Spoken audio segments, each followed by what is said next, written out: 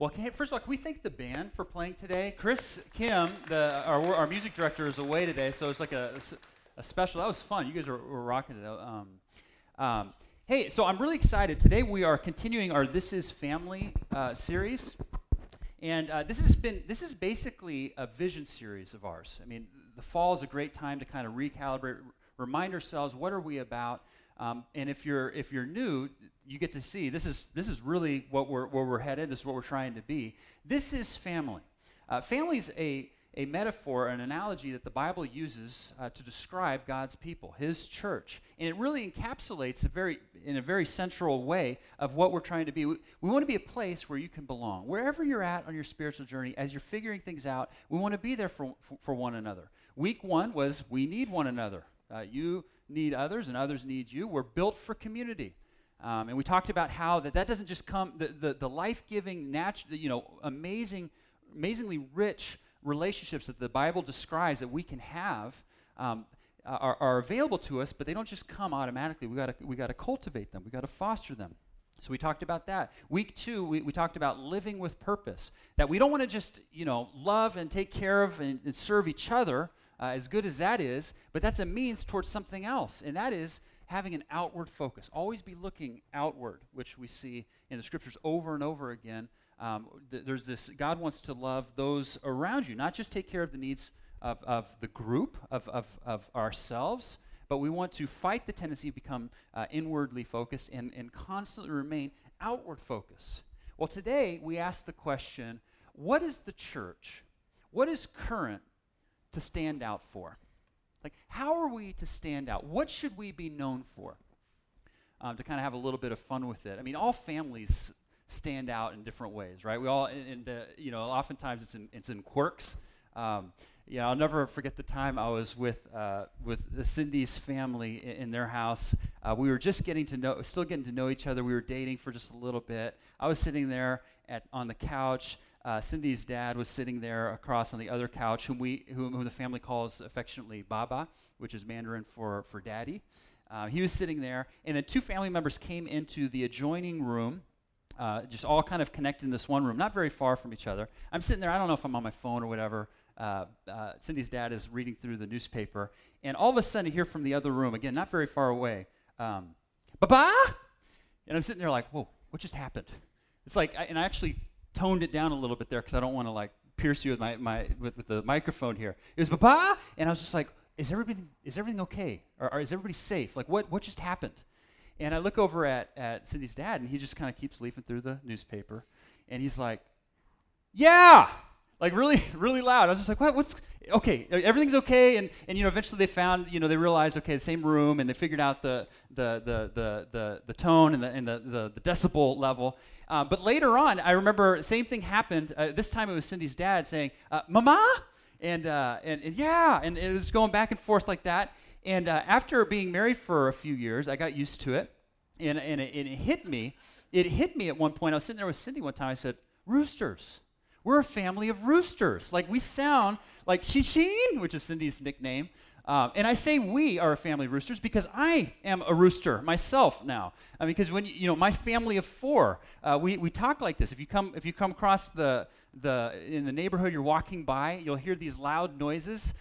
You don't have to call the cops. Everything's okay. Nobody's dying an excruciatingly painful death. It's like, it's okay. We're just roosters. All of us are just making it's one of the quirky ways we just we stand out. Now, I absolutely adore Cindy's family. They stand out for a number of ways, but just having fun. There's some quirks that we stand out for. But how, as a church, are we bigger picture? If there's something we're be known for, if there's something we're really to stand out for, how are we to be known? To be real about it, we will have quirks. This is family. And if a family of 4 has quirks, you got to believe that a group this size, a family coming together, is going to have quirks. We're going to have quirks. We're going to have our own, church, family, personality, and all that. That's good. We're also going to have baggage that we bring into relationships. We're also going to bring in struggles.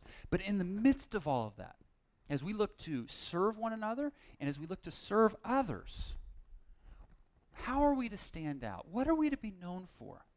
I want to look today at a scripture text, the one that was just read, that biblical scholars, I never knew that until this week, biblical scholars say if there's a story about Jesus that epitomizes what he was about, that epitomizes what he stood for, it's the story of Jesus and Zacchaeus.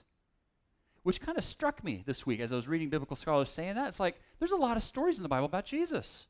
What is it about this story that really encapsulates what he's about, what he stood out for?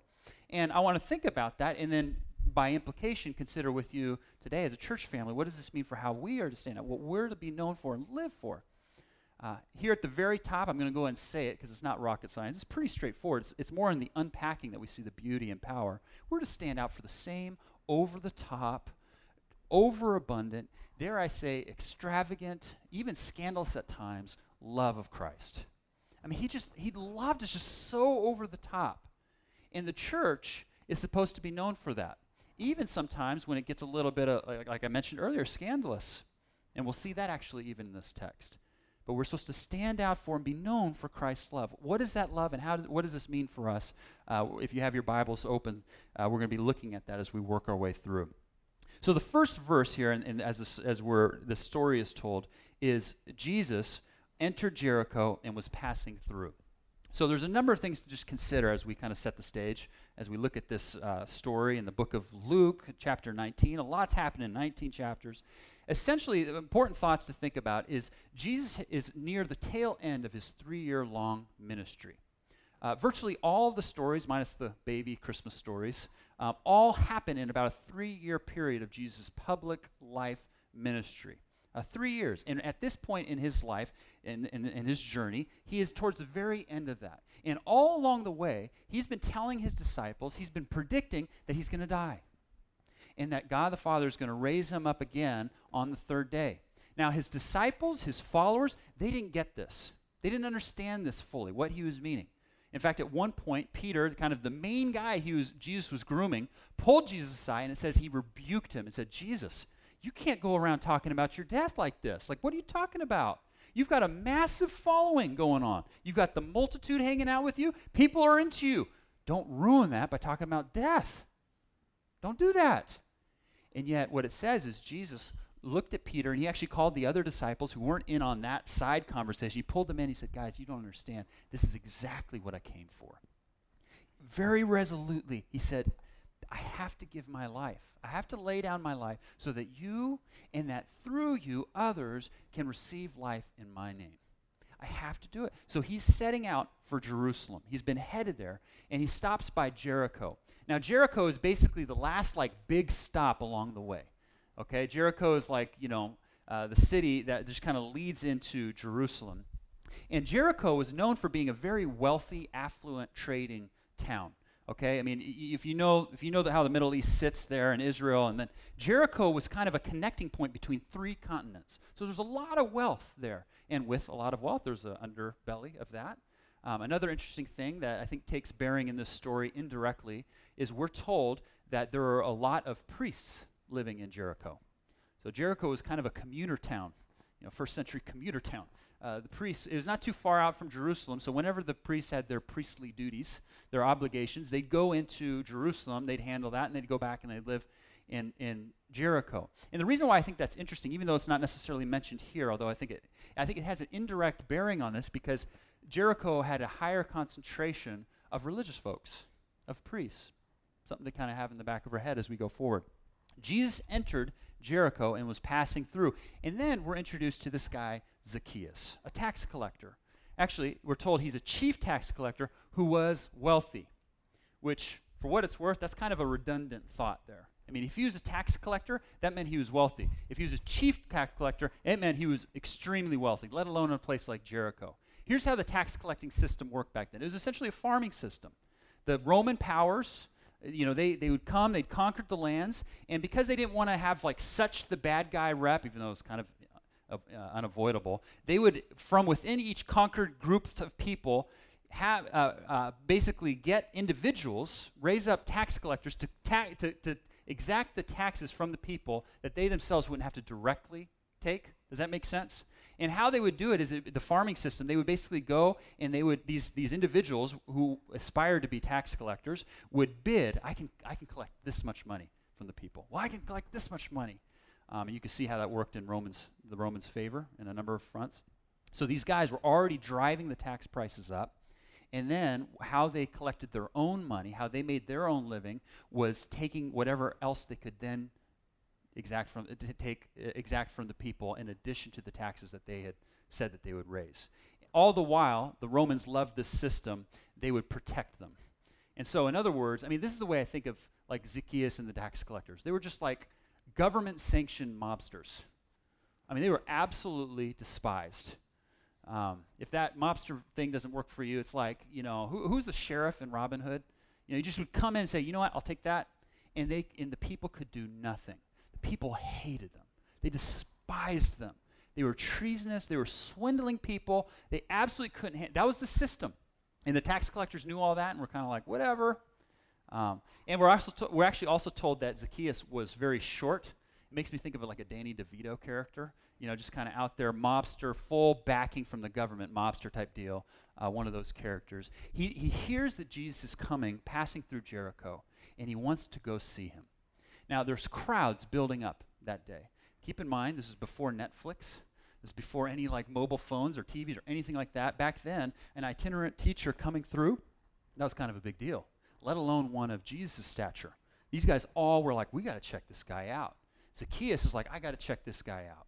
Now, we're not told what he's thinking or what he's feeling, but I can't help but think part of what Zacchaeus is thinking is, oh my goodness, I got to check this guy out because he has been labeled by this point as a friend of tax collectors and sinners.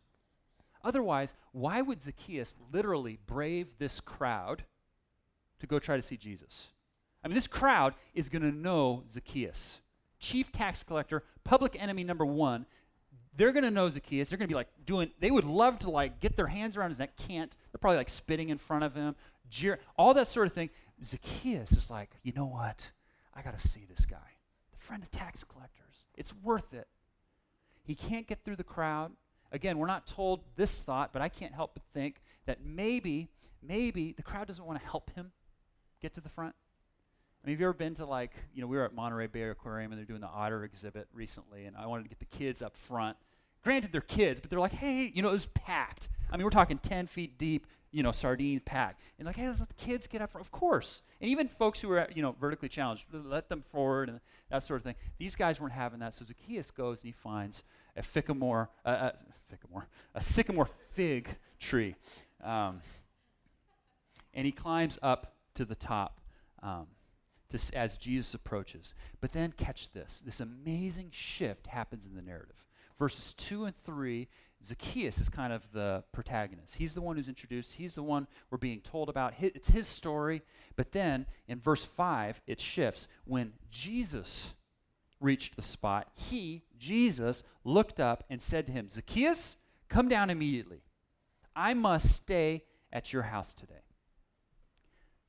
This is extravagant love. This is over-the-top love. This is a love that we see Jesus' love meets us where we are at. I mean, literally, physically. He met Zacchaeus up in the tree, which let's just pause and recognize for a second. That must have been an awkward scene. I mean, here's an adult in a tree. If you see an adult in a tree, something's weird going on, let alone like Danny DeVito mobster up in the tree that everybody like despises and is just kind of pretending to not. You know what I'm saying? Jesus has no problem with that. He literally meets him physically where he's at. But more to the point, of course, Jesus is meeting Zacchaeus where he's at in terms of who he is. Because you have to believe if Jesus knew his name, Zacchaeus, he knew that he was a tax collector. He knew that he was a chief tax collector. He knew that he was a crook. He knew that he was swindling people out of their money. He knew all of that. And then he came and he said, Zacchaeus, I must come to your house today. Going to someone's house back then, today if we go over to someone's house, that's a cool, nice deal. I think we fail to understand the significance of that. People going to the house back then, coming under someone's roof, first of all, you spent a lot of time. It was like a banquet. I mean, you ate food together, you drank together, people would all come around, and it was an incredible honor to bless somebody, is how they put it, with your presence, let alone someone like Jesus. And Jesus goes. And how do the people respond? Maybe more religious than not. I don't know. All the people, verse 7, saw this and began to mutter, "He has gone to be the guest of a sinner." Actually, it's even more precious love than what we've even talked about. Jesus is spending some of the last few hours on this earth with Zacchaeus. He loves him. Zacchaeus, I must come to your house. This is central to the message of Jesus, to come and love the, quote, sinner. This is to seek and to save the lost, he says at the very end. This is a central message because this is the point he makes for you and me. You know, at the end of the day, this is why the story is so epitomizes what Jesus was about. We are all, in a sense, Zacchaeus. We're all, in a sense, Zacchaeus. I might not be the like treasonous crook tax collector type deal, but Jesus on every single page is saying, guys, you're essentially like Zacchaeus. We all fall short. We all miss the mark. We all live selfishly in different ways. We all cause harm to the relationships we're in. We all don't deserve God's love in some form or fashion. But this is what Jesus came to do, meet us where we are and extend his love wherever we're at. You might think that you're beyond the pale. You might think that you're not deserving of God's love. I know, statistically speaking, that that's probably a number of you in this room. I cannot, as a pastor, enumerate now how many times I've had the conversation of, does God really forgive? I was having a conversation just a few weeks back. I was asked a great question. It's like, what's forgiveness all about? And I asked a point of clarification. I said, what do you mean? In terms of like, do you need forgiveness, or in terms of like what the Bible says about forgiveness? Like, what's your question? He said, no. I get that I need forgiveness. I get that. I understand that concept. That resonates. I get it. What does the Bible say about forgiveness? The Bible says that Jesus, in his amazing over-the-top love, meets us where we're at, loves us. Did he know about Zacchaeus, that he was a tax collector again? Yes, of course he did. And you know what? Zacchaeus, as he was coming down from the tree, what do you think he was thinking about when he was getting down from that tree? Again, we don't know. But you have to figure there's a number of thoughts and feelings going down his head. One of those being like, okay, this is really awkward. I shouldn't have come up in this tree. No. He's happy about being in the tree. I'm convinced. No, he was happy about being in the tree. He's coming down. He's thinking, oh no, is this guy now? Is he going to like lay into me thick? Is he going to like have some hard words to share to me? But wait, the way he said it, there was like joy in his, like, I must come to your house. It's like, and all of that aside, he wants to come to my house. Jesus goes to his house. This is Jesus' love, that he wants to be and meet us where we're at. Church family, this is what we're to stand out for. This incredible love. You know what the crowd wanted from Jesus?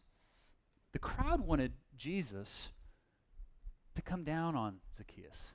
They were muttering, why are you going to... They wanted him to, Jesus, you go, you put him in his place. Wait, isn't you going to his house, isn't that condoning his lifestyle? Isn't that condoning all the cheating he's been doing, all the nasty things that he's gotten away with in broad daylight? Isn't that doing that? Jesus doesn't go there. Jesus loves this guy. And let me ask you a question. Do you think that Jesus was happy with and okay with Zacchaeus' life choices and all? Do you think Zacchaeus was happy that he was cheating people out of their money? Do you think he was happy with, greed and selfishness and all that sort of thing? If you know anything about Jesus, you know of course not. Actually, if anything, Jesus had the highest moral and ethical standard of anybody, probably even including that crowd. Actually, including that crowd. His most famous Sermon on the Mount, you can check this out, Matthew 5-7. Here's essentially the paradigm of the format of that sermon. You've heard it written this, and this. Well, I tell you, God wants even more from you. He's calling you to a higher purpose. You've heard that it says, don't murder. Don't just not murder. Don't just avoid that. But I tell you that even if you're harboring angry thoughts, hateful thoughts, you're positioning yourself to hurt somebody. You're hurting them. And don't just not commit adultery, that act, but even looking lustfully at somebody devalues them and hurts the relationships that you're in or will be. And then he says, don't judge. basically unpacking this whole thought, he's like, you start judging, you got to realize it's basically like you're seeing the speck in somebody's eye, but there's a log in your own. Don't judge. And you know what? If anybody had the right to come down on Zacchaeus, if anybody had the right to, quote, fix or put Jesus in his place, Zacchaeus in his place, it was Jesus. Let me ask you, though, when was the last time somebody came up to you and tried to put you in your place? Hey, this is where you're really messed up, or hey, this is where I just see. And you were like, oh, yeah, you're right. Life change. Woo! I think all the married folks just laughed an extra measure there. If you've been through the joy, but the work of marriage, you know that just come and say, no, I see this in you. And like, oh, yeah, okay. No, actually, it's a premarital axiom in counseling to say, you know what, don't try to focus on fixing your partner because, you can't do that. But you can work on yourself. You can fix yourself, which actually I tend to think, I don't even know if we can do that. But God's love that we see here can, from the inside out. We are called to if there's something we're to stand out for, it's to love people. It's to love people. It's to draw people in. Jesus could have come down on Zacchaeus. Zacchaeus knew. They just loved him. And actually, that's where the life change happens for Zacchaeus. We'll get into this a little bit more here in a second. But basically, at the end, Jesus says, cutting through all that noise, son, I deeply love you.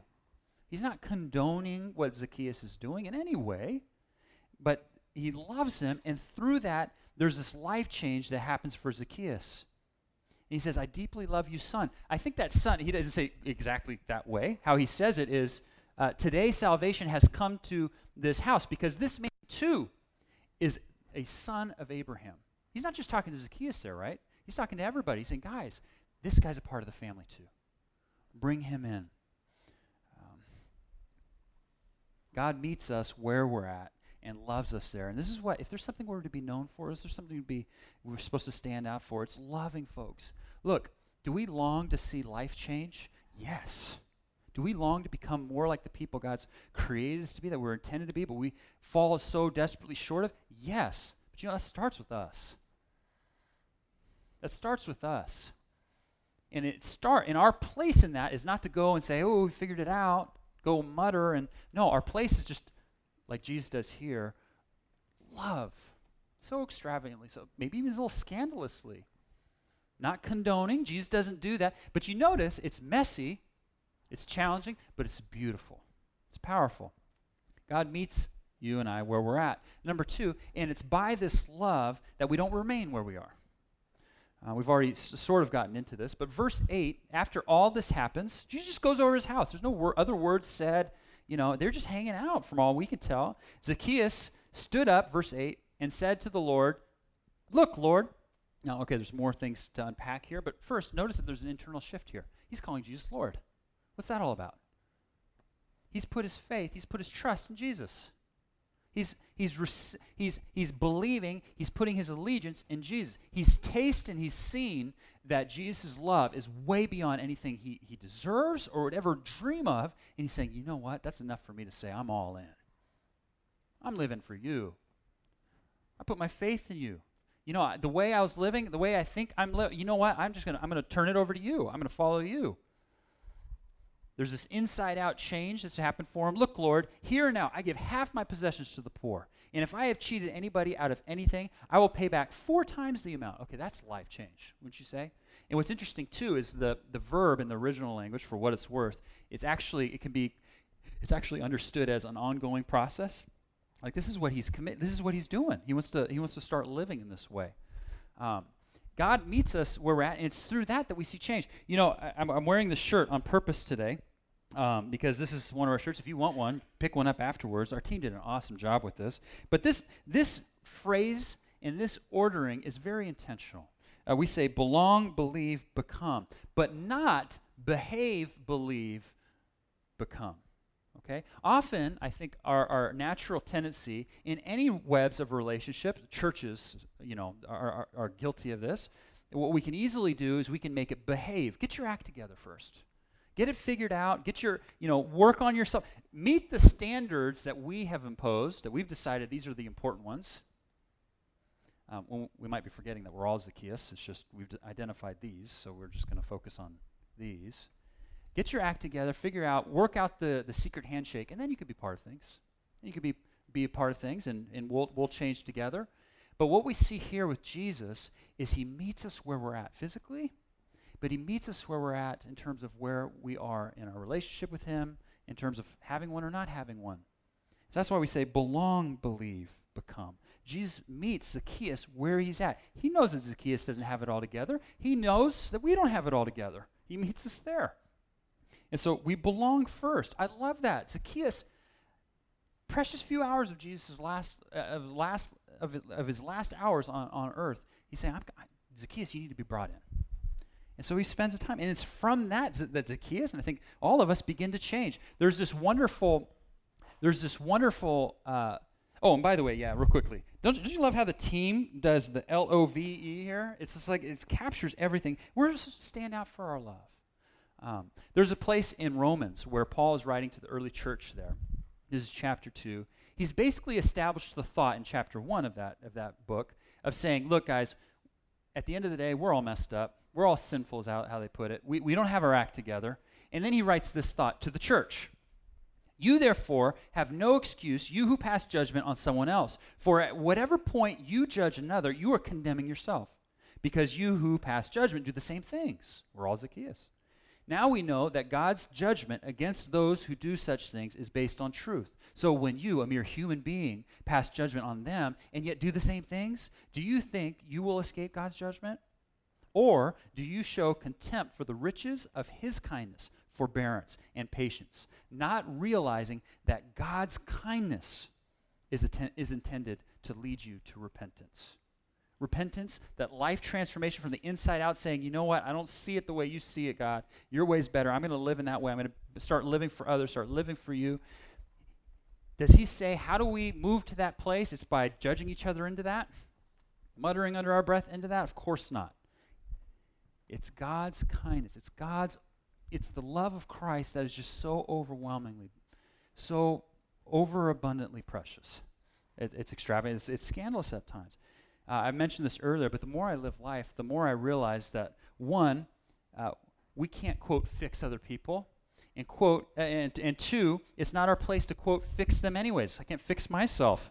But what is our part as the church is to live with this posture of love. And I love it how someone earlier today said it. It's kind of like this.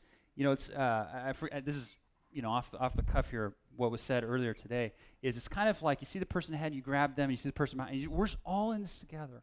I love how the New York Times at one point, a guy named I'm not going to have here's his name, D.T. Niles in the New York Times said it this way: Christianity is basically one beggar helping another beggar find bread. We're just humbly saying we don't have it figured out, but we're following Jesus, and in that, people will come to see his beauty and his love and make up their minds. Look, at the end of the day, we're just following in Jesus' footsteps. We're just following what he has done. My favorite verse this time around reading the story is verse 7.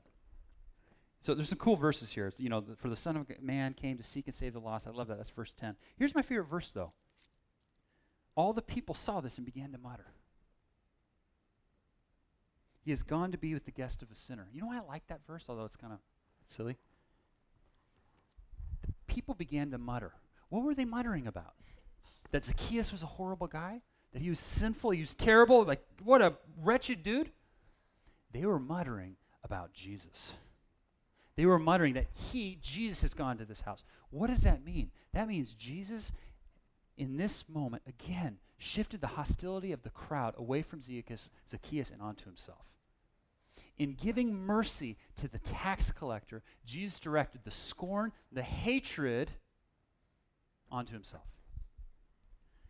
And that is the gospel. That is the good news of Jesus. Why could he do any of this for Zacchaeus? Why could you do any of this for you or for me? That's what the cross is all about. That's where he was headed resolutely to Jerusalem, to lay down his life on the cross, to bear all the judgment of our sin, the pain, the scorn that we frankly deserve on himself, that we might have life in his name.